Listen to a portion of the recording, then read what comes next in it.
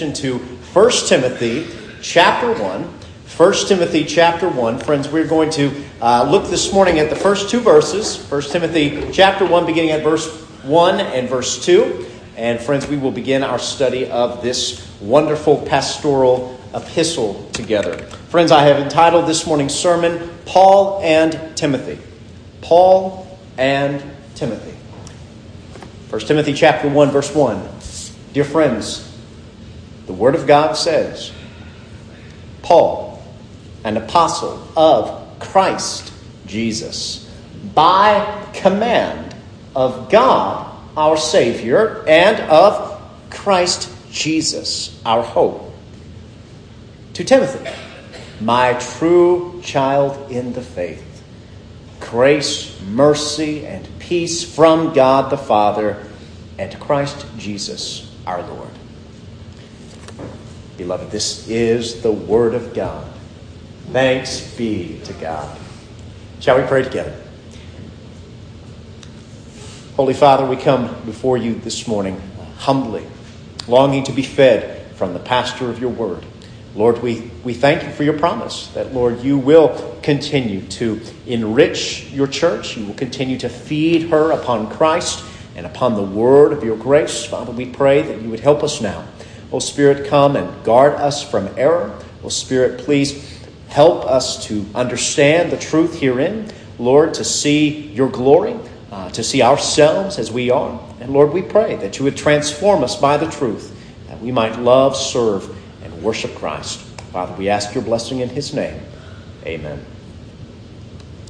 Amen. Well, friends, we are endeavoring to walk through this pastoral epistle. And friends, at the outset, we know something of the author. His name is Paul. And you know the Apostle Paul. Friends, he is the theologian of the New Testament. He is the one who has given to us the bulk of the doctrine. As far as we're looking at, Romans, and we're looking at 1st and 2nd Corinthians and Ephesians and Philippians, Paul had a titanic mind.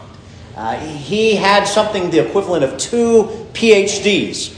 This was the Paul who was raised as a Pharisee. He grew up. He was a Jew, but he lived outside of Judea. He lived in Tarsus, and he lived there, and he grew up. But he spent a lot of time in Jerusalem. And it was there in Jerusalem that he sat at the feet of the greatest rabbis of the first century. Paul was a brilliant man. He had a mind to grasp the Word of God. And he even tells us in some of his letters that he was advancing in Judaism far beyond his own generation. He was so zealous for the traditions of his fathers. And so this is Paul the student. Paul who is poring over the Word of God. Paul who has memorized essentially the entire Old Testament. This Paul then hears of these followers of the way. These folks who are believing that this Jesus of Nazareth really is the promised Messiah of God. And Paul hates them.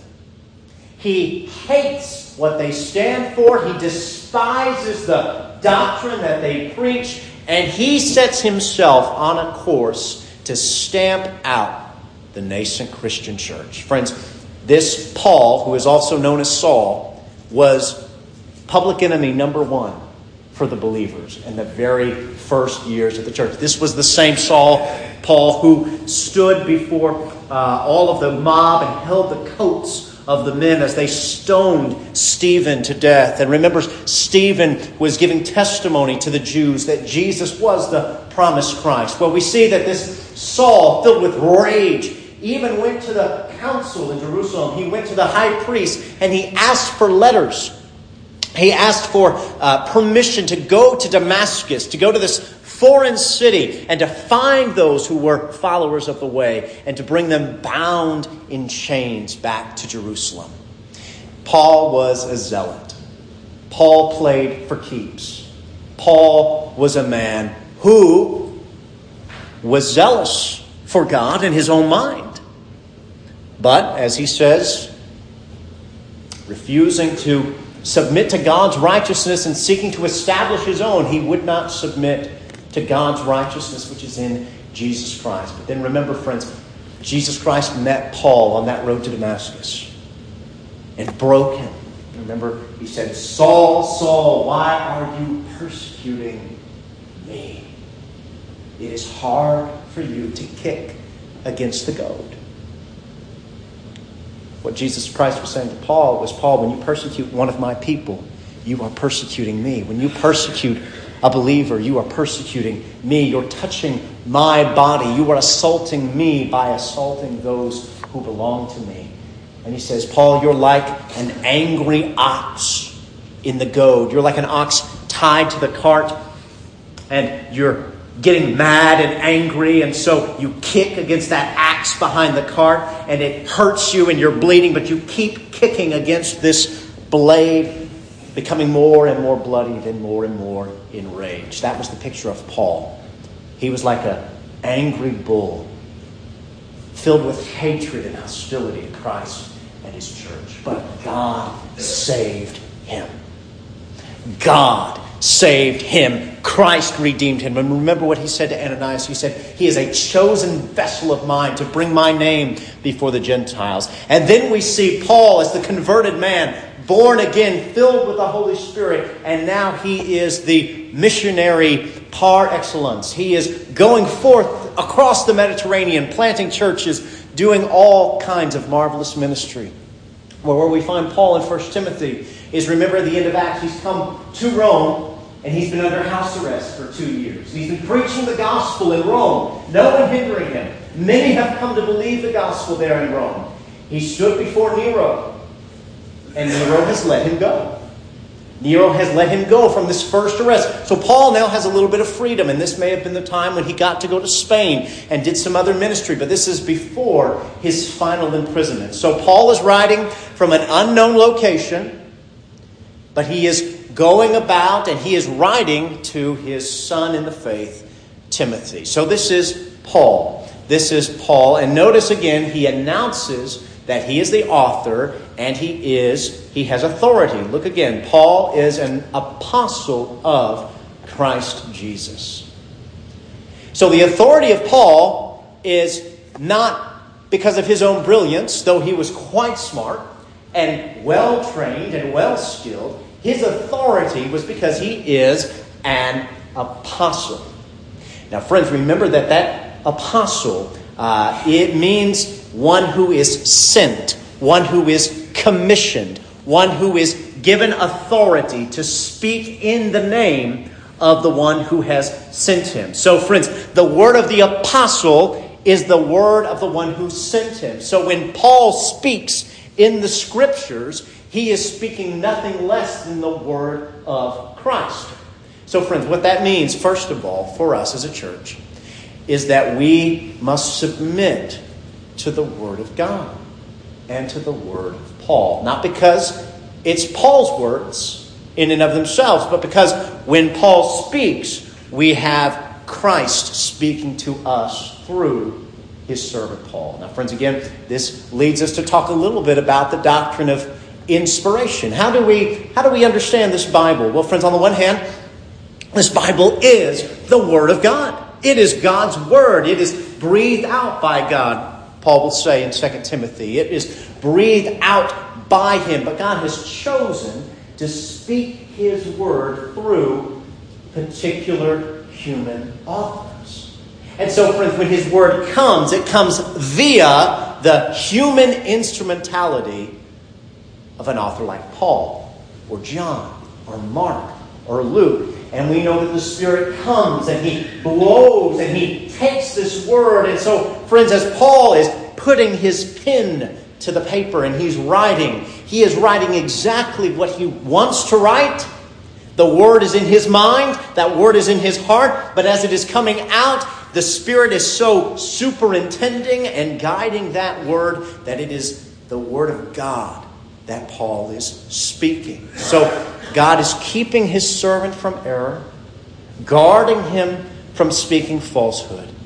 And we are reminded that this is the very lively Word of God. So friends, let me ask you a question. How do you respond to Scripture? What is your view of the Bible? Now friends, I venture to guess if you're here today, you have a pretty good estimate of the Bible. Unbelievers and even those that are hostile to the Christian faith are most welcome to come and worship with us. But my guess is that if you're here today, you have a high regard for the Bible.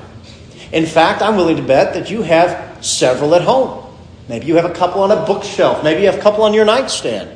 But friends, it's one thing to have God's Word, to have that treasure and possession. And make no mistake, friends, there are Christians all over the world who don't have their own copy of God's Word in their own language. That is a treasure. Let us never forget. It's a treasure to read. It's a treasure to study, to have God's Word. But friends, it's one thing to have the Word, and it's another thing to submit to the Word, to treasure the Word of God, to see that the Word of God reveals all the glory of God in Jesus Christ, and that it is this Word which is the final authority that guides, that directs, that regulates our faith and practice. Friends, this is that Protestant doctrine of sola scriptura. The Word of God alone is the final authority for faith and practice. So friends, the Christian has a humble attitude when he comes to the Word of God. He doesn't sit in judgment over it, but he comes most humbly before the Lord of glory and says, "Speak, O Lord, for your servant hears." There is a posture of humility, a God-given attitude of reverence that the true believer has for this Bible. He treasures it because it is the Word of his Father. He delights in it, for it is the Word of his Lord Christ. He savors it, for it is the Spirit's own Word which has been given to him. Friends, today, perhaps, you don't have much of a joy in studying God's Word. Maybe you did in time past when you were younger or had more time, or there were other things in your life. But perhaps today, friends, your heart has grown cold and you say, "Clay, I just don't have the same love for the Scriptures that I used to. I don't enjoy them the way that I used to." Friend, let me encourage you to cry out to God to change your heart. Ask the Holy Spirit to come and to awaken you to see the joy of knowing God in His Word. Ask the Lord of glory to cause you to taste and see that He is good. And friends, when we read and study, we're submitting to the truth. Because even as we read Paul here, friends, it's not simply the word of the theologian Paul. It is the Word of God. It is the Word of Christ delivered to us by His servant. So we see that he is an apostle. And notice the juxtaposition here. I want you to see how Paul in his writing says Christ Jesus. Sometimes Paul will say Jesus Christ. And other times Paul will say Christ Jesus. Now friends, remember, Christ it's not a last name, even though sometimes we kind of think of it as a last name. It's really a title. A Christ, or a Christos, is the translation of the Hebrew title Messiah, which means anointed one. And friends, in the history of redemption, God would appoint and He would anoint certain people and give to them an office, a calling, or a vocation. And we see that the supreme anointed one, in whom all God's promises are fulfilled, is in the Old Testament, the coming Messiah, who is Jesus. So friends, in Christ, we have the union of the offices. As Christ, Jesus is the prophet, the greatest of all prophets, greater than Moses, greater than Elijah, greater than Daniel, greater than any of the prophets of old, because He is the one who is, in fact, the apostle sent from the Father. He is the supreme self-disclosure of God. And He is not only the object, He not only speaks in regard to the Word of God, but He Himself is the fulfillment of the Word of God. So He is the prophet greater than Moses, whose word the people must hear. Jesus is also the priest, a great high priest, greater than Aaron, greater than all the sons of Aaron, because Jesus lives forever. Having died upon the cross and risen again on the third day, Jesus Christ lives forever, and He continues to be our mediator, to be our representative to God, to be the one who has even offered Himself as the sacrifice for our sins. He is the priest, the great high priest after the order of Melchizedek. Third, Jesus as the Christ holds the office of the King. He is prophet, priest, and king. He's a king, friends, after the line and lineage of David. Friends, God kept His promise to David. 1,000 years before the birth of Christ, God said to David, David, I will bless you. I will build your house. Your dynasty will endure. The throne of your kingdom will not be cast down. David, one of your sons will sit on your throne forever. There was a son of David coming. And the believers of old longed for that son of David to come. A son greater than Solomon. A son greater than Hezekiah. A son who would mediate the reign of God in redemption, in grace and mercy. A righteous king who would lord and rule over God's people forever. The Prince of Peace, the Lord of Lords, the King of Kings.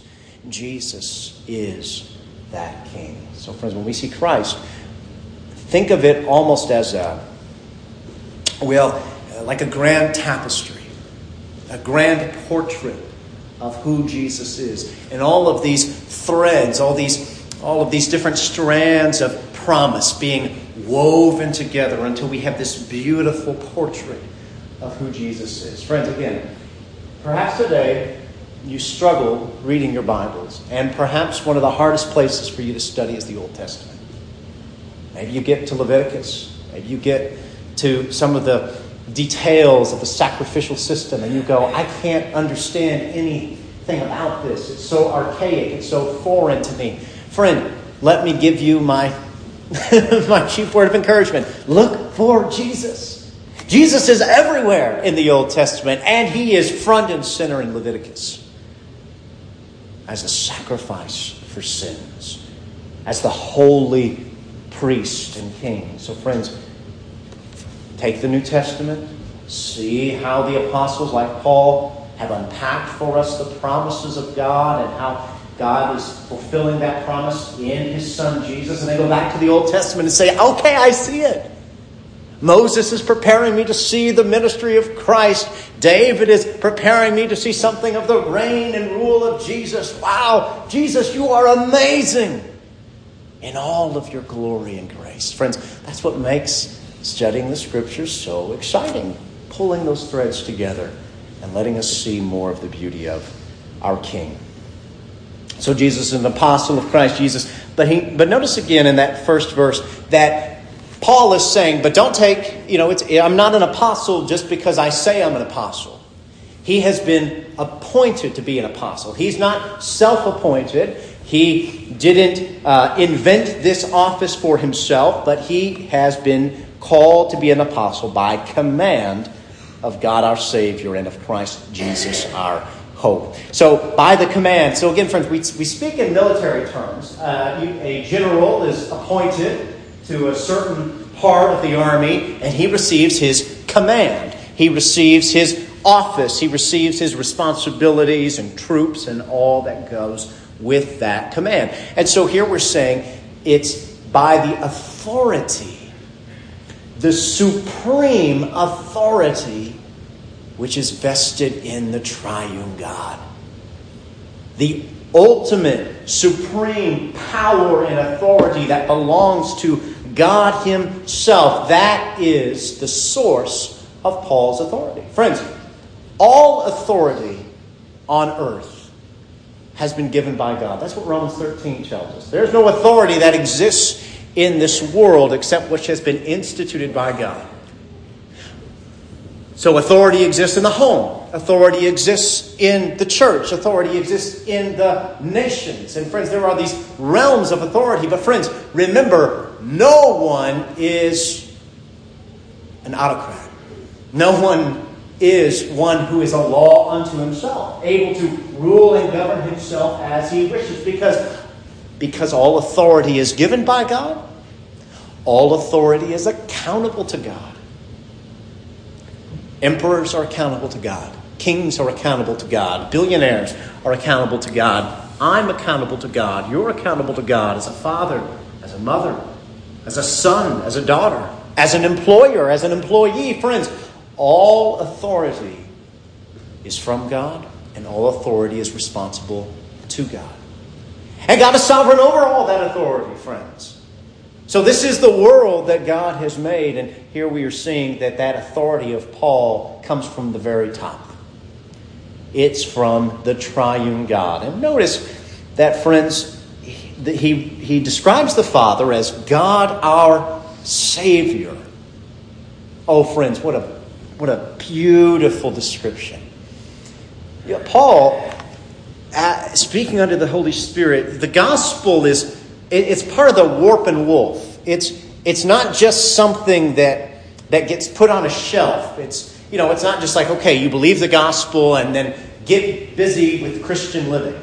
Paul says, no, the gospel informs, equips, empowers how you as a Christian daily think of who you are in Christ and your relationship with God. And he says to us, remember your Father in heaven as God our Savior, the God who saves.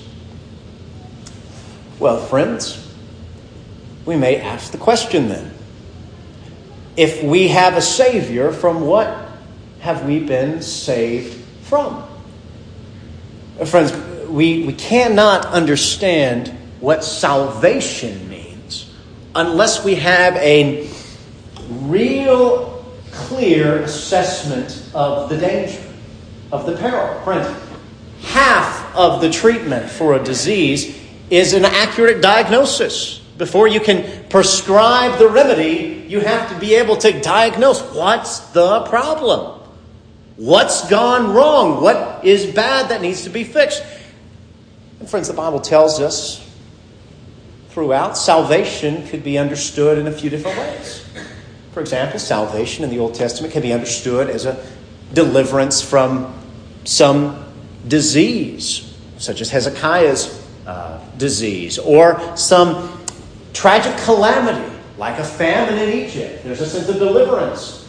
God is said to have delivered his people when he rescued them from the power of Pharaoh, when he delivered them from the power of the Assyrians and the Babylonians.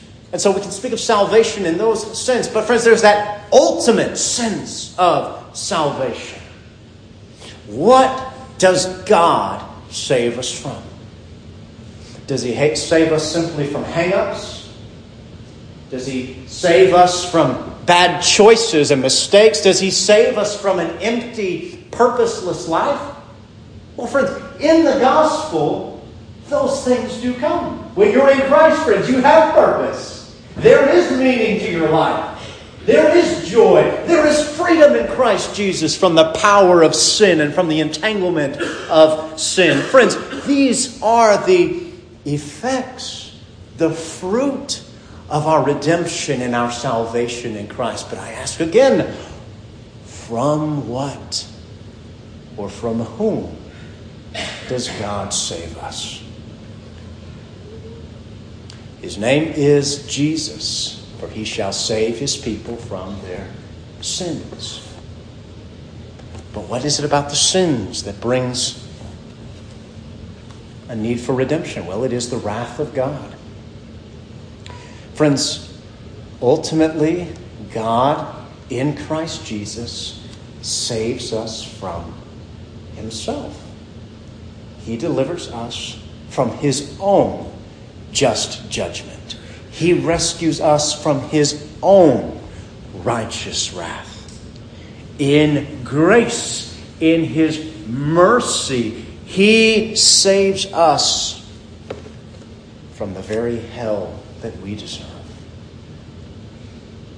God saves, and God alone. Friends, well, how does he save? Well, as Paul has preached, it is in Christ Jesus, friends. Our Lord Jesus says he came, he lived and died, and he rose again. Friends, when Jesus was there on the cross, the Father reckoned to Christ our sin, our transgression, our guilt, every sin that you and I as believers would ever commit. God the Father put into Jesus' account, like a bank transfer. He put that debt of sin on his Son. And so as Jesus was there upon Calvary, as his life was being offered up to God by the Holy Spirit, he received our sin and he bore our curse. As it is written, "Cursed be every man who is hanged upon a tree." There upon the cross, Jesus Christ became accursed for us. For by a single offering, he, Christ Jesus, made perfect for all time those who are being sanctified. The wrath of God was poured out upon Jesus. The condemnation of hell that we deserve was set upon our Savior. God saves us from his own wrath by punishing Christ in our place. By slaying his Son, you and I were spared an eternity of hell. Friends, that's the depths of our Father's love. He's saved us from the wrath to come, but he's also delivered us from the domination of sin. Friend, before you were born again, you were a slave to sin. You were a child of wrath. We were children of darkness. Remember, Jesus, as he's talking, he says to these religious people, he says, "You are of your father the devil, because you do your devilish father's works." Friends, we were delivered from the domination of sin. Sin's reign was broken when we were born again and came by faith to Christ. So not only was sin's penalty dealt with, but its power was broken in our lives. And one day, friends, God promises you that in Christ you will be completely saved from the presence of sin. What a joy that will be, friend. One day you will never, ever again have any temptation, any desire to do evil. Your heart will be 100% pure unto God. Your affections will be so trained upon the Lord Jesus that you can look at all the vanities of sin and wickedness in the world and you can count them as utter rubbish. Friend, one day you will love God with all your heart, soul, mind, and strength, and you will love your neighbor as yourself. That is the promise of God, your Savior, to you. In Christ, there is a full and perfect salvation. So Paul says the gospel's not simply something you believe once and then put aside. This is part of how you live the Christian life. Remember, your Father in heaven is your Savior, and Christ Jesus is your hope, our hope. Notice the communal there, friends. It's not just me, the individual. It's us as the church. Friends, as we live the Christian life, we must always be mindful of our brothers and sisters, admonishing one another, encouraging one another to look up to Christ. Friends, God saves his people one at a time. The new birth is his work, where he comes and he gives life. But when he saves, he never leaves his people by themselves. He always grafts them into Christ. He always puts them in his family. We are joined together. So friends, Christian life is not a lone wolf venture. It's family life. It's life in community. It's us sharing with one another, bearing with one another, admonishing one another. Look up to God, your Savior. Look to Christ Jesus, our hope. And friends, you've heard us talk about this hope many times. Remember, hope in biblical categories is not a desire, simply a desire, or a wish, or an aspiration. I've given you this example, but friends, you may come to me and you say, "Clay, do you think that the Razorbacks are going to go to the College World Series?" And I may say, "Well, I sure hope so. But right now it doesn't look so good."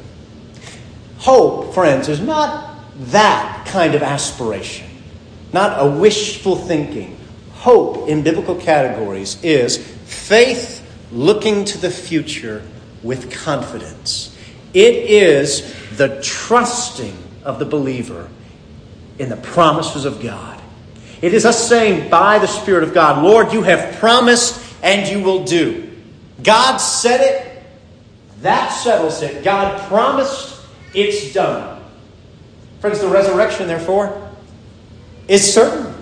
God has proven it by raising his own Son from the dead, and we know that that will come because God has promised to us a resurrection. God has promised to us a future. Our hope, friends, is grounded in the unchangeable, infallible, sovereign God who says, trust me and believe my promises. So, friends, what do you do when you doubt?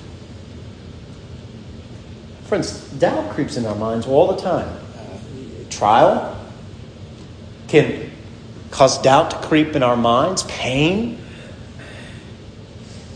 failure, sin, all manner of things can creep in our life, and we can begin to say, Lord, will you really keep your promise to me? Lord, can I really trust? And friends, that's what the enemy does. Remember when the enemy came to Eve in the garden, and when he came to the Lord Jesus in the wilderness, his principal line of attack was on the trustworthiness of the Word of God. Are you the Son of God? If you are the Son of God, Jesus,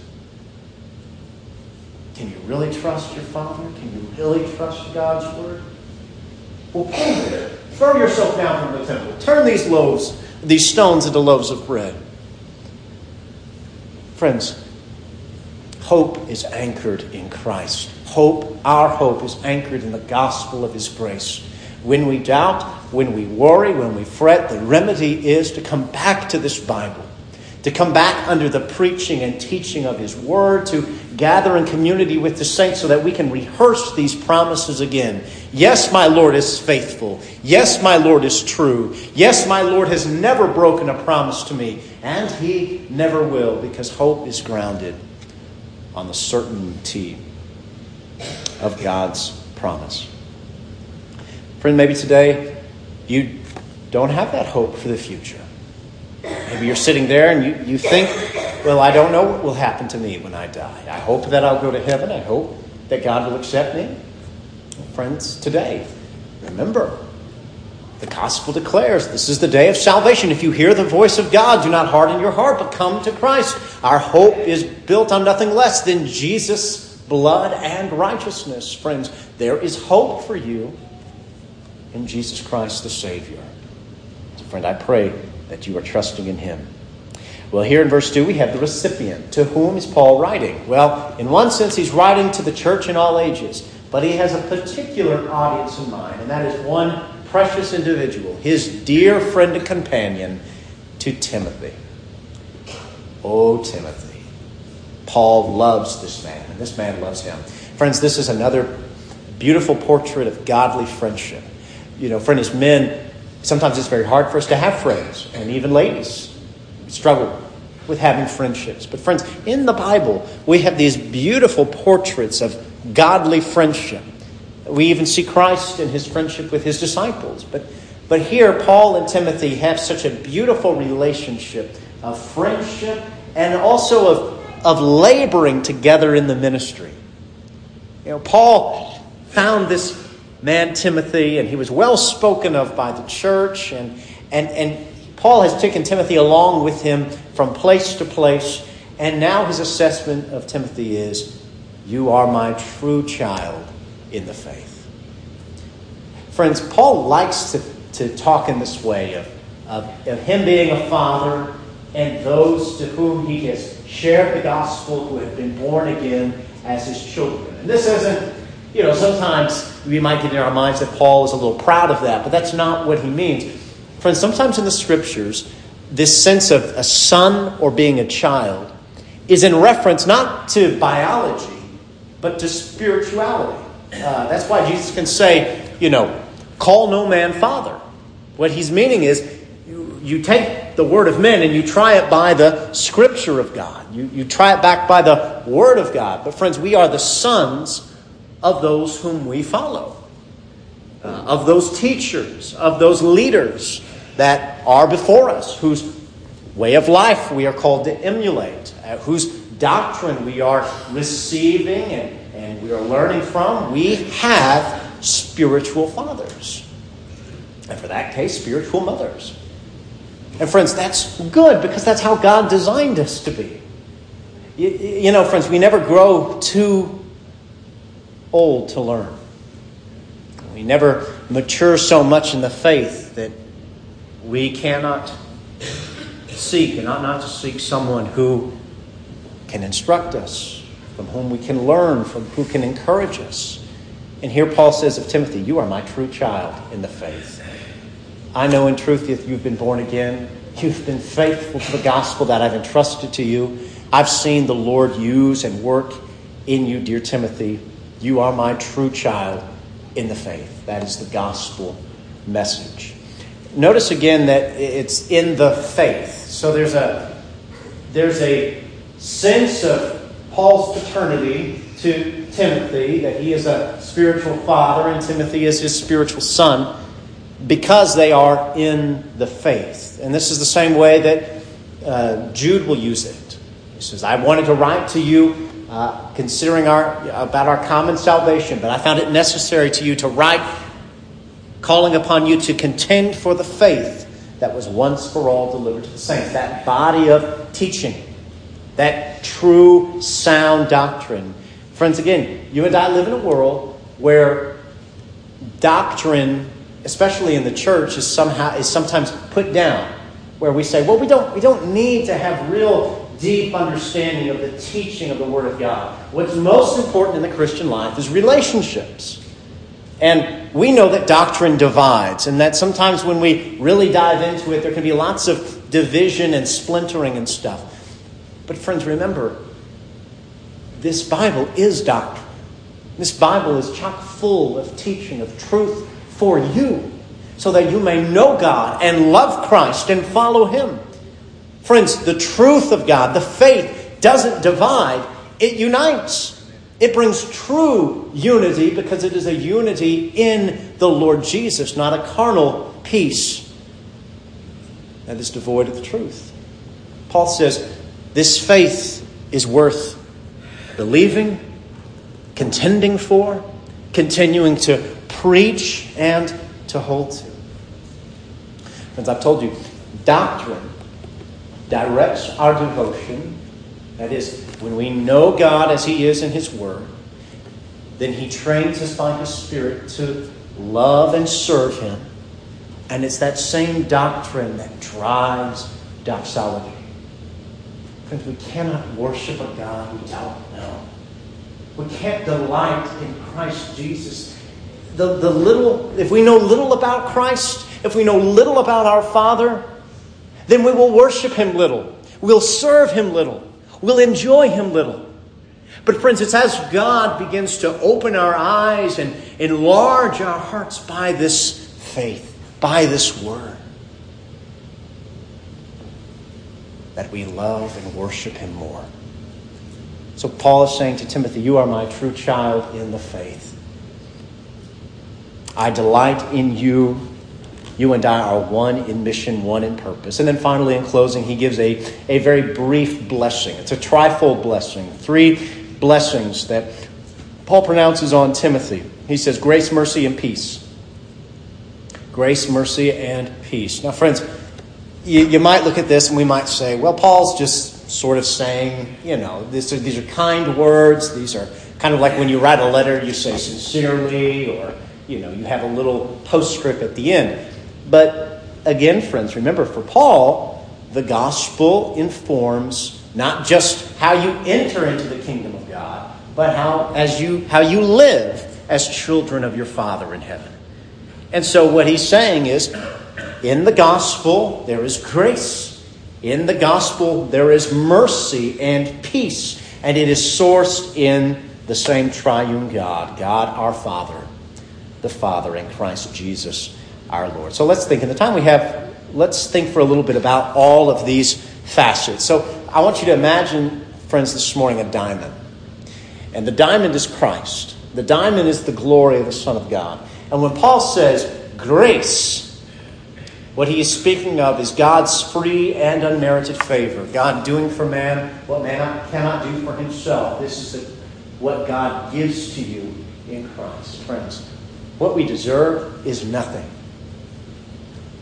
We don't deserve a single thing. Friends, it's grace that you and I got up from our beds this morning. It's grace that we enjoyed a good breakfast. It's grace that we're going to have lunch here in a few minutes. But friends, this free and unmerited favor of God, this special grace, this saving grace is seen in Christ, and how God not only set his love upon us before the world began, but how in and by his Spirit he called us to Christ. He gave to us the gift of faith. He brought us most eagerly and willingly to the Savior. Grace upon grace, that is what comes to us from our Father in Christ. Mercy. Mercy, friends, is the setting aside of just condemnation. Friends, we rightly deserve hell for our sin. Friends, sometimes we think our sin and we look at it and we think, well, some sin is serious and some is not so much. And we do know that God sees our intentions and he sees the way that they work themselves out and the damage that they do. But friends, remember, in your catalog of sin, you name the sin that you think is the least despised, the most insignificant sin that you and I have committed. And friend, I tell you that sin is still worthy of an eternity of hell. Because, friend, what is behind that sin is nothing less than treason. Nothing short of rebellion against the Lord of glory. Because, friends, when we sin, if we say, for example, we steal a loaf of bread from the grocer, in the grand scheme of things, that's not a bad deal. In fact, it doesn't seem like a big deal. The scriptures even say people don't despise a thief when he steals bread because he's hungry, but he's going to pay it back. But friends, when we steal something, we are not only depriving our neighbor of his goods, but we're saying, God, my Creator who gave this possession to my neighbor, I don't care what you think. I don't care what you say. I want to live my life on my terms in my own way. It's like us taking a big fist and raising it up to God and saying, God, I am God, not you in my life. Friend, until we can understand that that is the root of our sin problem, it's not just bad behavior. It's not just bad deeds and work. Our sin problem is a heart problem. It's a moral problem. It's an attitude problem. Unless or until we're born again, friends, we are rebels against God. But in the gospel, in Jesus Christ, God says to you, O sinner who have come to my Son by faith, I give you mercy. I give you what you don't deserve. I have set aside that just condemnation of hell because I have punished my Son in your place. And finally, we have peace. Friends, there's no need for peace if everybody's one and there's harmony. But friends, peace is good news to warring parties. And we are at war with God by nature. We are rebels. And we have set ourselves on a course of civil war against the Lord of glory. But now in Christ we have peace. And this again is from God, the Father, and Christ Jesus, our Lord. Well, friends, in closing, Paul is setting forth for us this course, this apostolic teaching and exhortation to Timothy. And I pray that, friends, as we are examining this letter together, that we will see how the gospel produces in the life of God's people folks that love Christ and love his people and are eagerly serving him in the world. Because the fruit of this gospel is holiness unto the Lord. And Paul is here in the very first verses reminding us of that central verity. So friends, let's pray. Father, we thank you that in Christ Jesus we do have such a blessed hope. Lord, we pray in this week to come, help us to meditate on all of these riches that are in Christ, the grace, mercy, and peace which you have given to us. Father, we pray that you would help us to submit to the lordship, the kingship of Christ, under whose reign for us there is joy and life. Father, please forgive us of our hardness of heart. Oh Lord, we are a people who follow afar off. We are a people whose idols cling so closely to us. Father, we so often inflate ourselves and our own performance, and therefore deflate you, the Savior. Father, we pray, forgive us. Oh Lord, cleanse our hearts, renew our minds, and by this word of truth, transform us, dear Father, into the likeness of your Son, and send us forth by your Spirit, that we might serve you with zeal and joy in the world. Father, have mercy on your people this day, we pray, for Christ's sake.